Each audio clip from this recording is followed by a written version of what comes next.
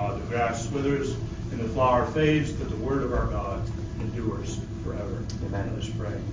O Lord our God, as we continue in our worship before you, we ask that you would bless the preaching of the word, that you would set before us our Redeemer, even as we hear John recording how it was that he hung on the cross and gave up his spirit. Father, we rejoice. We're gathered even now to know that this crucified one is the risen and now the reigning one.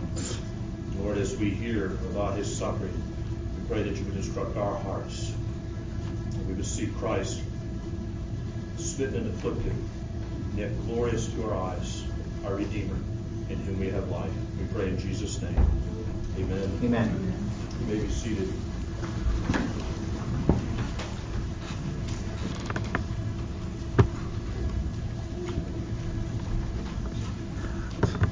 We live in a day of what people call pluralism. Religious pluralism is kind of the mantra of the day. That doesn't really matter what religion you have. All religions are as important as the other, just as long as you're sincere or you just believe. And indeed, it is an anathema to say that there's only one way. There's only one way of salvation. Christianity, though, is different from all other religions. We are completely dependent upon our founder, Jesus Christ. Without him, there's no Christianity. This is not true of any other religion. Confucianism, Eastern religion, Buddhism, they rely on the teaching of their founders, but them in themselves are not necessary. Even Islam points to Muhammad as its founder. But according to the religion, Muhammad received the Quran from some supposed revelation from an angel. And once again, Muhammad is not necessary for Islam. But Christianity is built on a set of truths about Jesus Christ, about he himself. John Stott, the late English preacher, observes, the person and work of Christ are the rock upon which the Christian religion is built. If he is not who he said he was, and if he did not do what he said he had come to do, the foundation is undermined, and the whole superstructure will collapse. Take Christ from Christianity, and you disembowel it. There's practically nothing left. Christ is the center of Christianity. All else is circumference. Close quote. Indeed, the Christian religion is centered on a Savior who lived a sinless life and died a sacrificial death for sinners, rose again and ascended to the right hand of the Father, where he ever lives to make intercession for his people. He reigns in heaven, and he reigns in the hearts of all those who believe on him. For they know him. This is his promise. They know him as he is known. This one true religion is from of old, but it all hinges on what took place on a cross 2,000 years ago. We come to look at the death of Christ in John 19. Today we come to the moment where we read, and he gave up his spirit. We'll look at this text this week as well as next week. But we want to focus this morning particularly, as the title suggests, on the words, I thirst. As Christ from the cross said, I thirst. We use four main headings. Jesus thirst, Jesus bearing God's wrath, Jesus dying in the sinner's place, and Jesus thirsting to save sinners. So we begin with Jesus thirst. John says, after this. With this brief phrase, these two words, John skips over many other things that took place. There were other events that happened during the course of the crucifixion as Jesus was suspended outside of the sheep gate there by Jerusalem that day. John purposely moves forward, leaving out many things that Matthew, Mark, and Luke have recorded. They're already recorded. It is for John to record all that the Holy Spirit moved him to write in his own account of the gospel. And what does John say next? He records Jesus' last act, an event that Calvin says, quoting him, as the greatest of the greatest importance. I thirst. Verse 28 and 29, we read, after this, Jesus, knowing that all things were now accomplished, that the scriptures might be fulfilled, said, I thirst.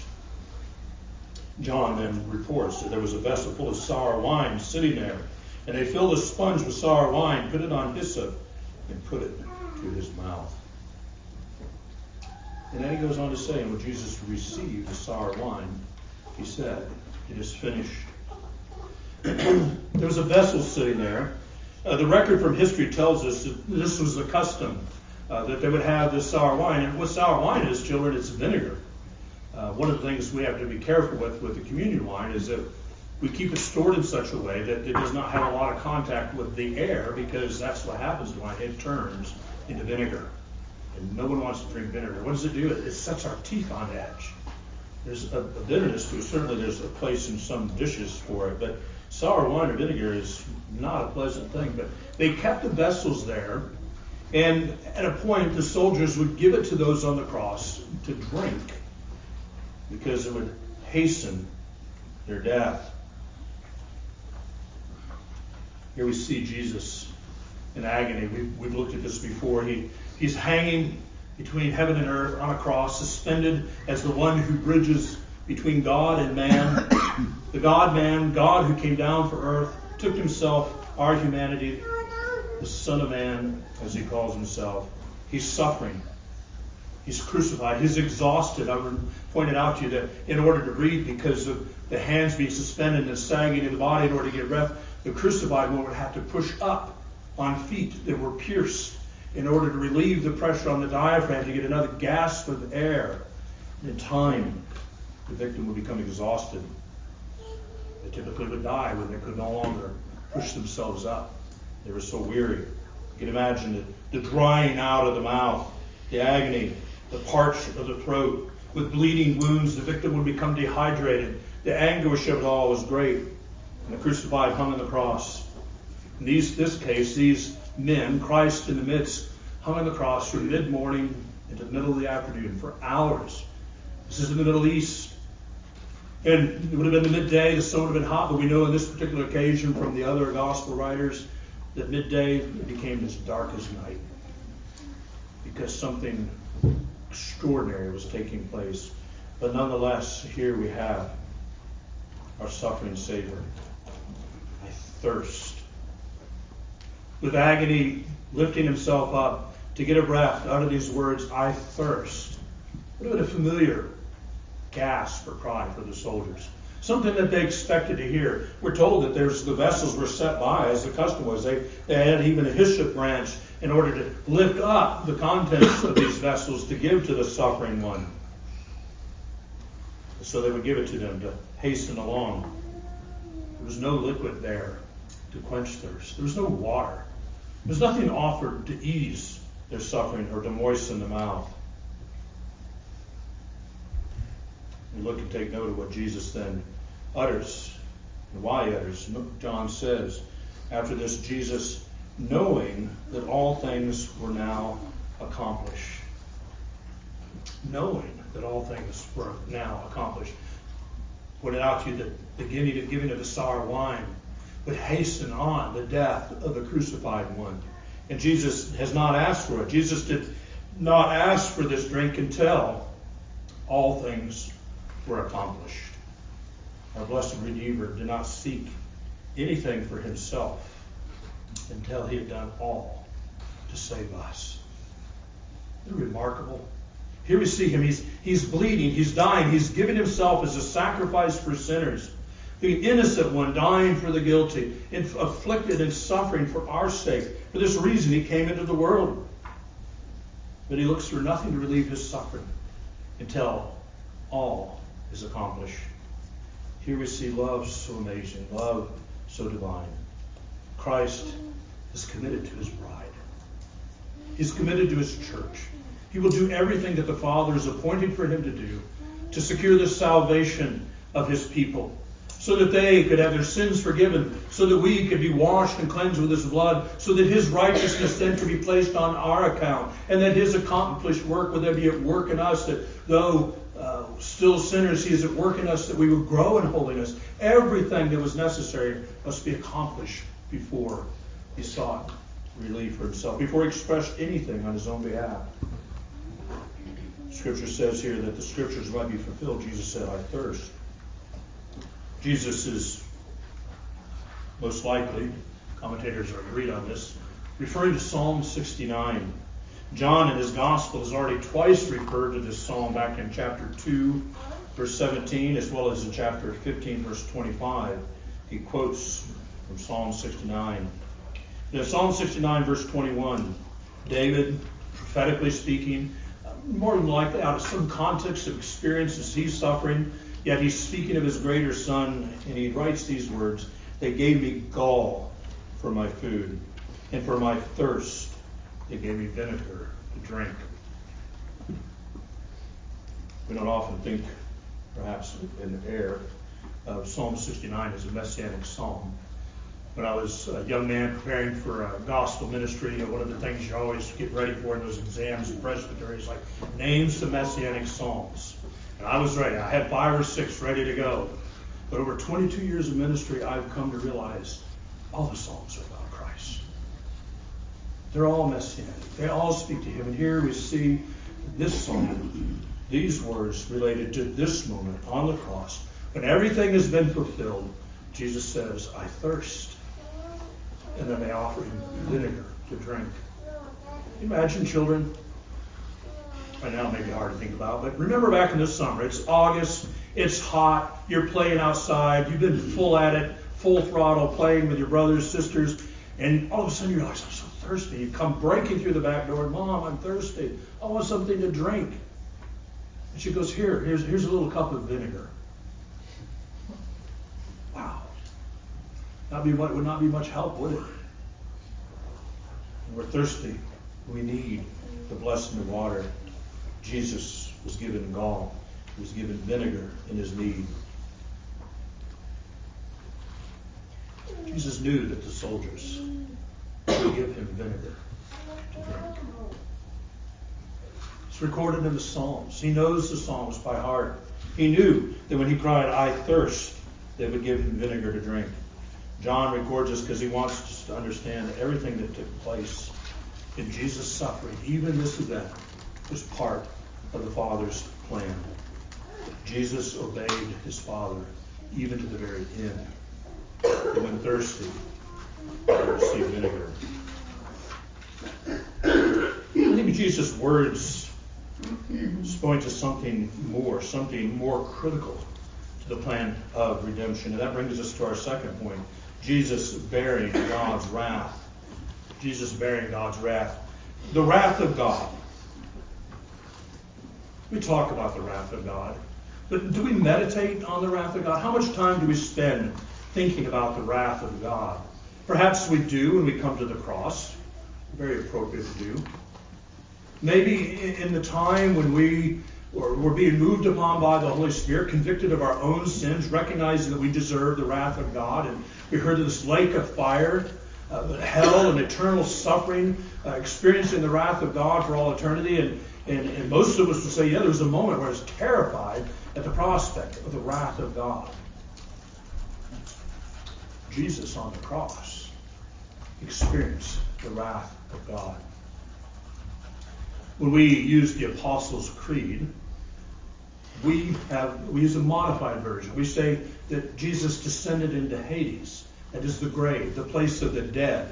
The original version was that he descended into hell. And that's one of the erroneous thinking. I don't know whether original formatters or writers of the Apostles' Creed thought that Jesus actually went to hell, but I'm thoroughly persuaded he did not go into hell. But he experienced what is the place of hell as he hung on the cross. When Jesus died, he did not then descend into hell. He has experienced the wrath of God. He has undergone the hell that we deserve on the cross. We see that here as he cries out, "I thirst." It's inconceivable for us to understand the suffering of Christ. Surely we look at the cross. We look at the suffering of the cross. We've talked about that along the way from the time the crucifixion began. The agony, the afflictions, the suffering, the unimaginable way of dying that the Romans had come up with.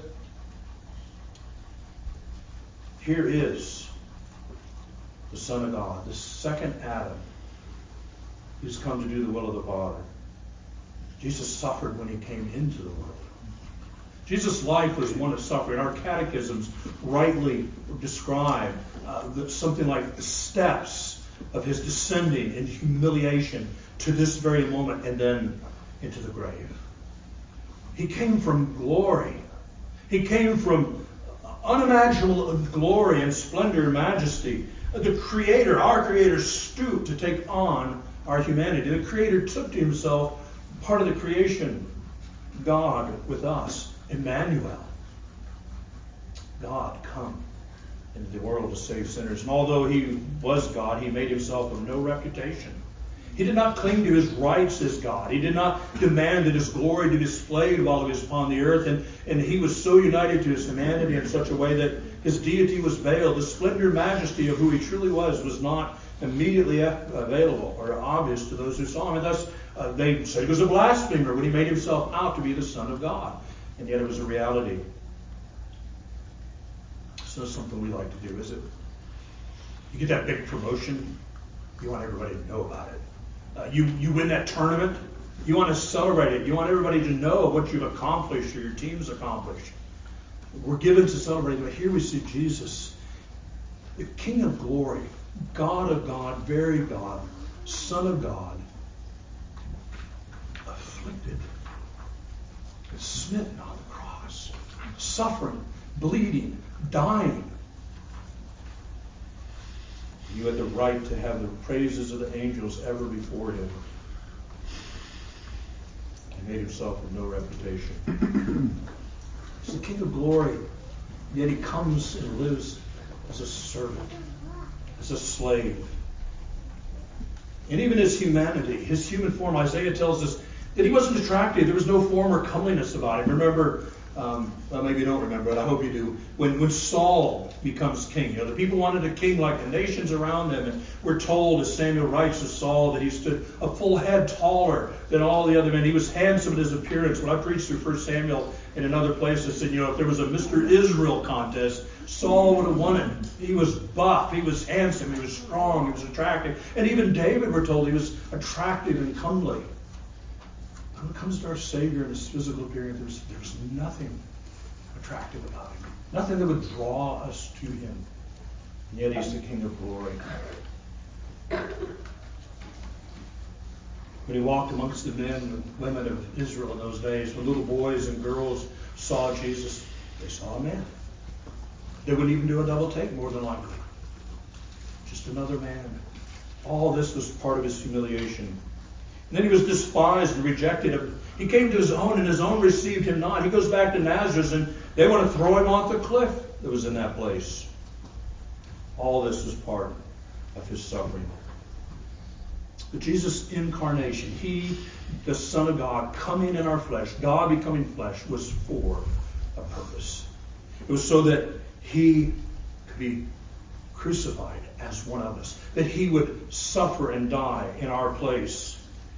It was so that he would live under the law that he gave to Moses. It's most remarkable to think about. When Moses goes up on Mount Sinai, he sees, in a sense, God. We're told later on that when he would go out to the tent of meeting, that unlike with other men, other prophets, God would speak in dreams and visions, and he did that with Abraham. We know that he appeared to Abraham too, but that was again in this veiled sense that Abraham did not see him in his full glory. But when God appeared with Moses, it was a measure of his glory. Moses saw the Son of God in his glory. When he came away, he radiated, and people said, Moses, you put a veil on your face. We can't even look at you because you've been in the presence of God. This same one gave Moses the law. And then he came to earth, took our humanity, and he lived under that law. He kept the law that you and I cannot hear. I cannot keep. The law we heard moments ago. He kept that because we needed that obedient record. And we could never do it ourselves. Little boys and girls, children, you know this. How many times have your mom or dad told you to do this or that, and you run off, you get distracted, and 10 minutes later they came and said, did you take care of that? No, I forgot. Or maybe they tell you to do something and you just flat out refuse to do it. You throw a temper tantrum. It's so difficult for us to obey, isn't it? Just obey our moms and our dads. We're to obey God.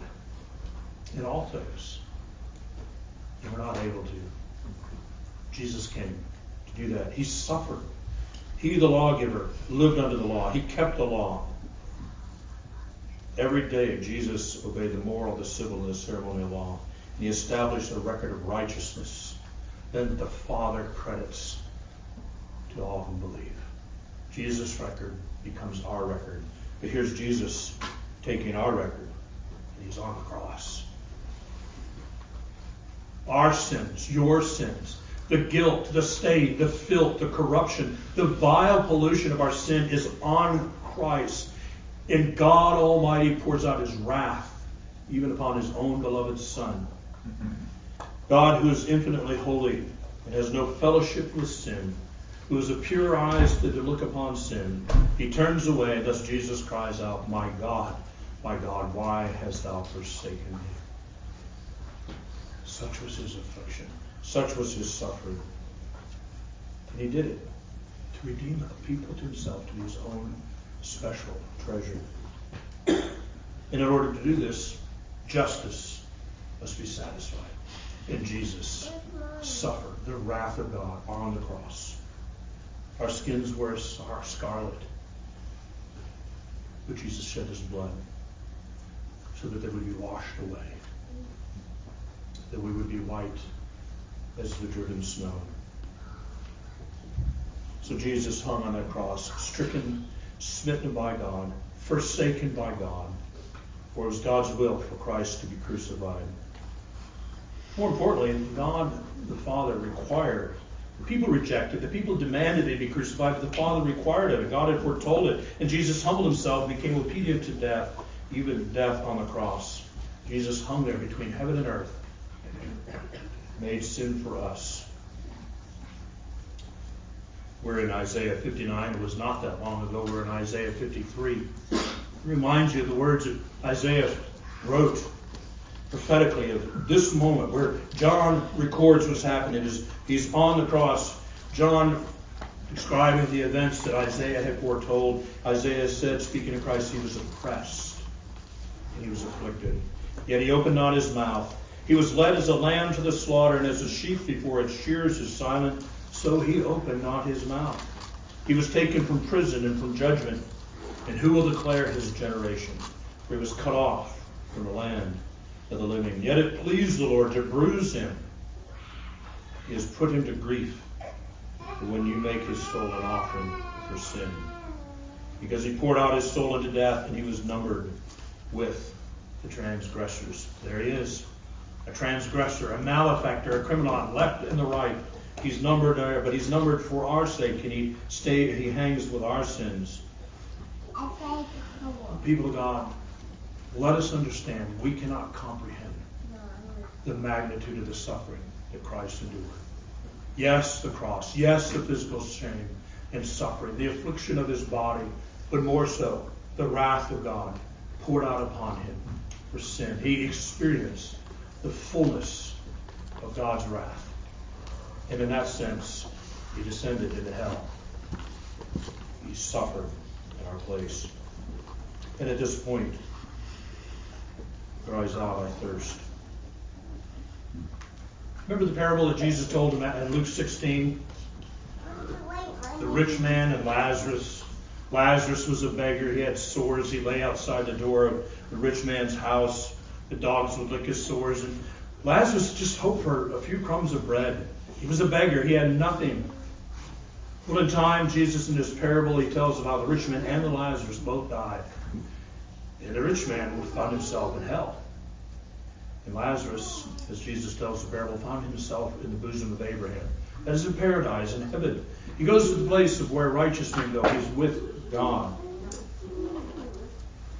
Not to press the facts of the parable too much, but Jesus does say that, at least as he tells the story, there's some ability of the rich man to look into the bosom of Abraham, and he sees Lazarus, and it's remarkable. He still has no regard for this man. Whoever lay at his door, he sees him as a servant, and he asks that Father Abraham would allow Lazarus to dip his finger in some water, come and carry it, and just put one drop on his tongue. Just to have one small measure to relieve the suffering of that place where unrighteous and ungodly men will spend all of eternity.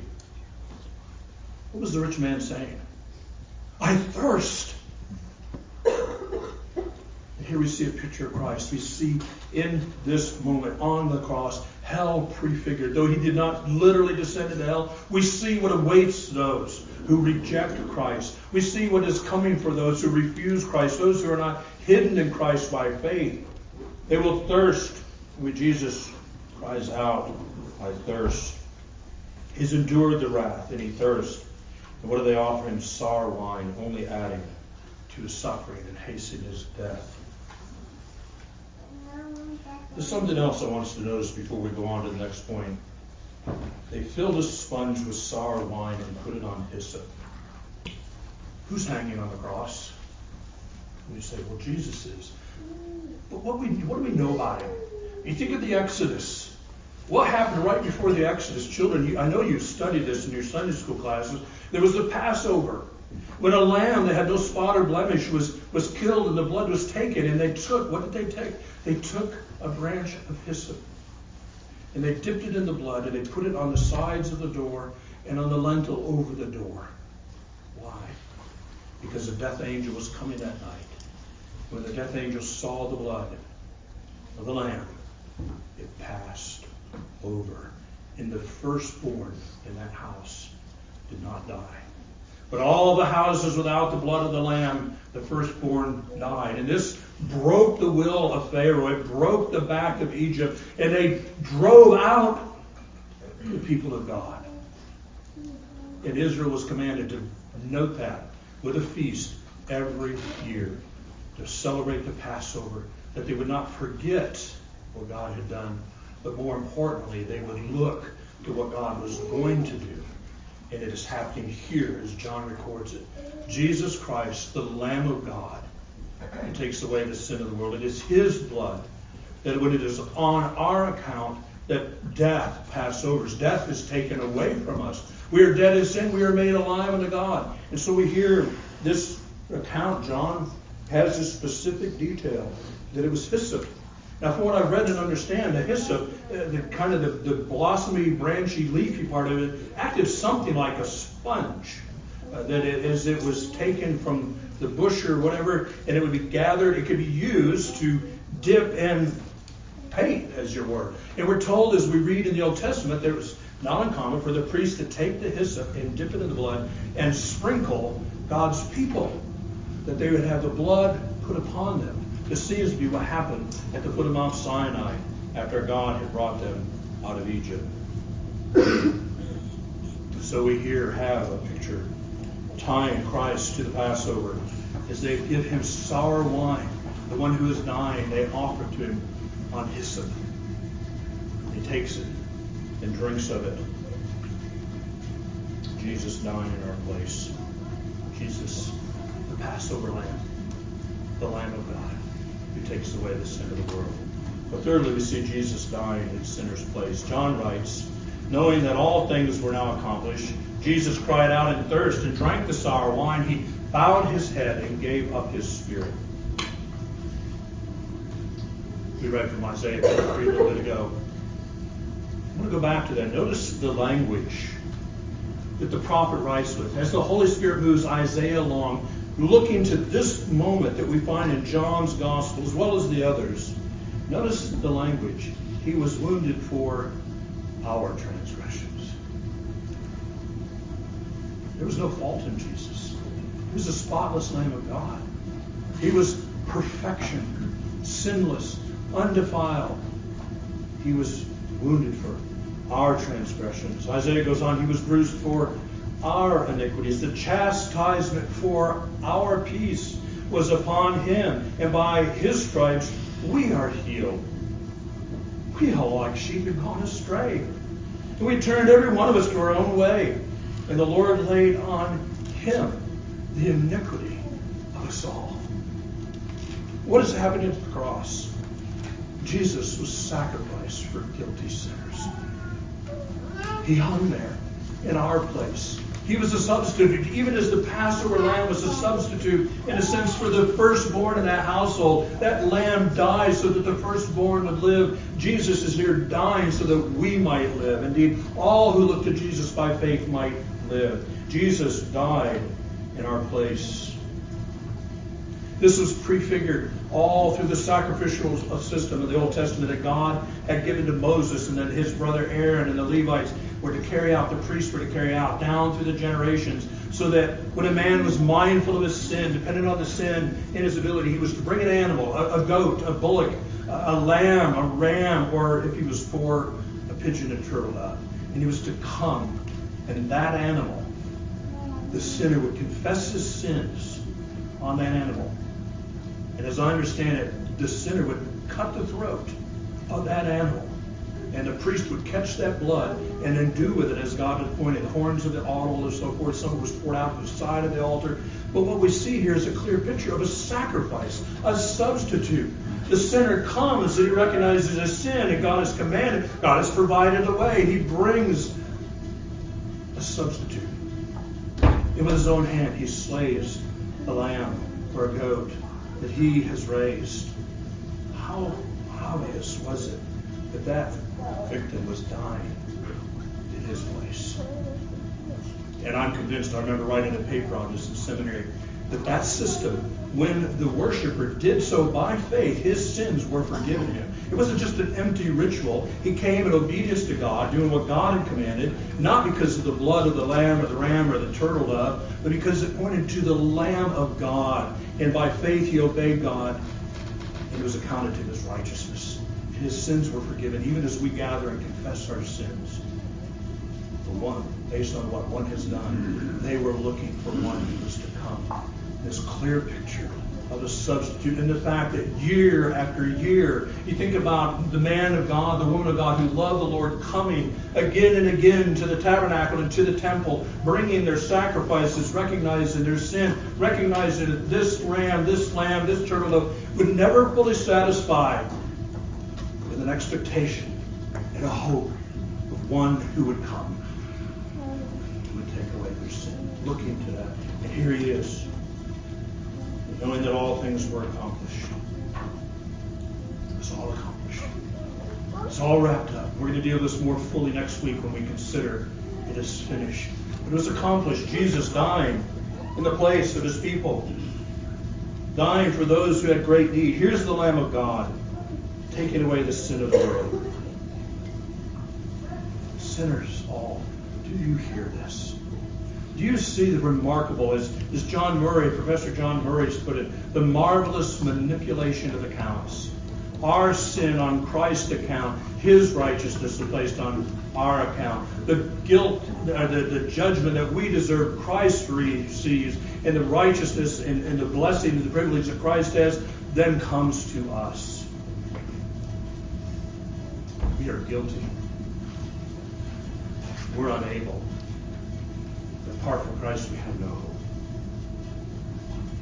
We should have received what Jesus received. And yet God provided a substitute.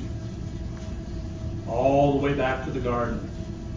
When Adam and Eve had sinned, what was that? Their feeble attempt. They took leaves and stitched them together, covered up their nakedness. God coming, seeing their feeble attempts to deal with their problem. What does God do? He kills an animal. He sheds blood. There's a sacrifice, a substitute that died in their place, and he clothed them in that garment, pointing to Christ, who clothes us in his righteousness. I want to wrap up one final thing. Jesus thirsting to save sinners. Spurgeon deals with this. There's others. I think Spurgeon rightly sees one last meaning in Christ's dying words, I thirst. Listen to Charles Haddon Spurgeon, the Prince of Preachers. He says, Christ is always thirsting after the salvation of precious souls. And that cry on the cross was the outburst of the great heart of Jesus Christ as he saw the multitude and cried out unto his God, I thirst. He thirsts to redeem mankind. He thirsts to accomplish the work of our salvation. This very day, he's talking about even now. He thirsts still in that respect. He is still willing to receive those that come to him, still resolved that as such shall come to him, he will in no wise cast out. And he still desires that sinners come. So says Spurgeon. If this was part of Jesus' meaning with those words at that moment, we may not be certain, but it is certain consistent with who Christ is. Spurgeon is correct in observing that Jesus longs to see sinners saved. He still does. He's at the right hand of the Father, crying out, making intercession, sending forth his Spirit, raising up ministers of the gospel, filling them with Spirit to send them out to preach this glorious gospel, saying to the church, pray to the Father to send forth workers into the harvest, for the fields are ripe unto harvest. All of that comes together that clearly communicates to us Jesus' thirst for sinners to be saved.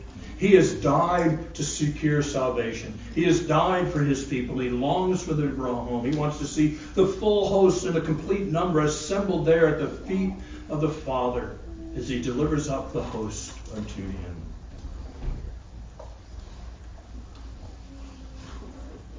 So one more thing in this context. We see it in Jesus' life, going all the way back to John 4. Remember the appointment? It was necessary for Jesus to go to Sychar. Jesus had an appointment there with a Samaritan woman. A woman and a Samaritan of all things. Jesus, you see this thirsting for sinners. He comes at midday when everybody else is in their house out of the heat of the sun. And here's this woman who then feels comfortable in her shame to come to get water for her household. And she has this encounter with Jesus. She's come with her water pot. And Jesus says, if you knew who it was that speaks to you, you would ask him for water. Jesus says to her, whoever drinks the water that I shall give him will never thirst. But the water that I shall give him will become in him a fountain of water springing up to everlasting life. That's Christ.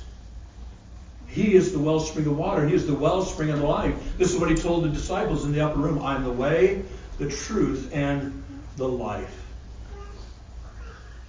And here, the living wellspring of water, in his suffering and affliction for sinners' sake, thirst.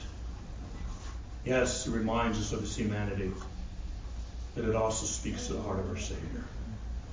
He loves sinners. He suffered for our sake. Do you see Jesus? Is he not the fairest of 10,000?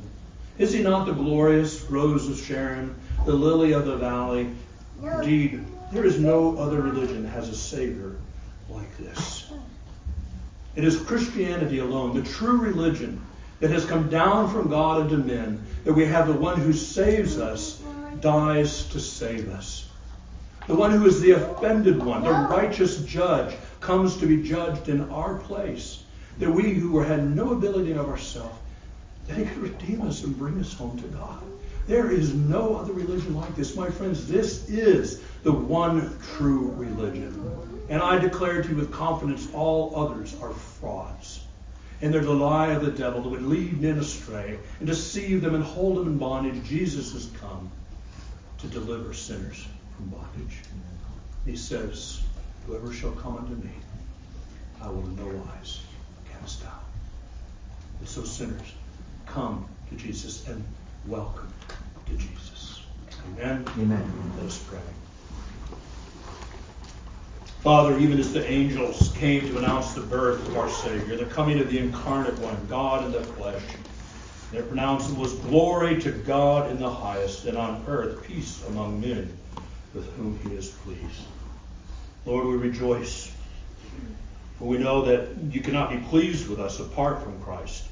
But by sending Christ and working in us, you become pleased with us as we are hidden in our Redeemer and covered with his righteousness.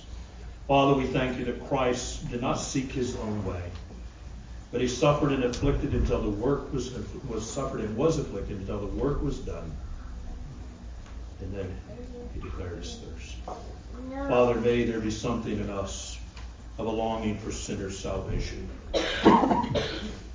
Lord, help us to carry this glorious message to our family members as we will be gathering at this season. Lord, help us to be bold, to speak to them of the beauty, the glory, the excellency, the majesty, the uniqueness of the Lord Jesus Christ. And may you be pleased to work in them.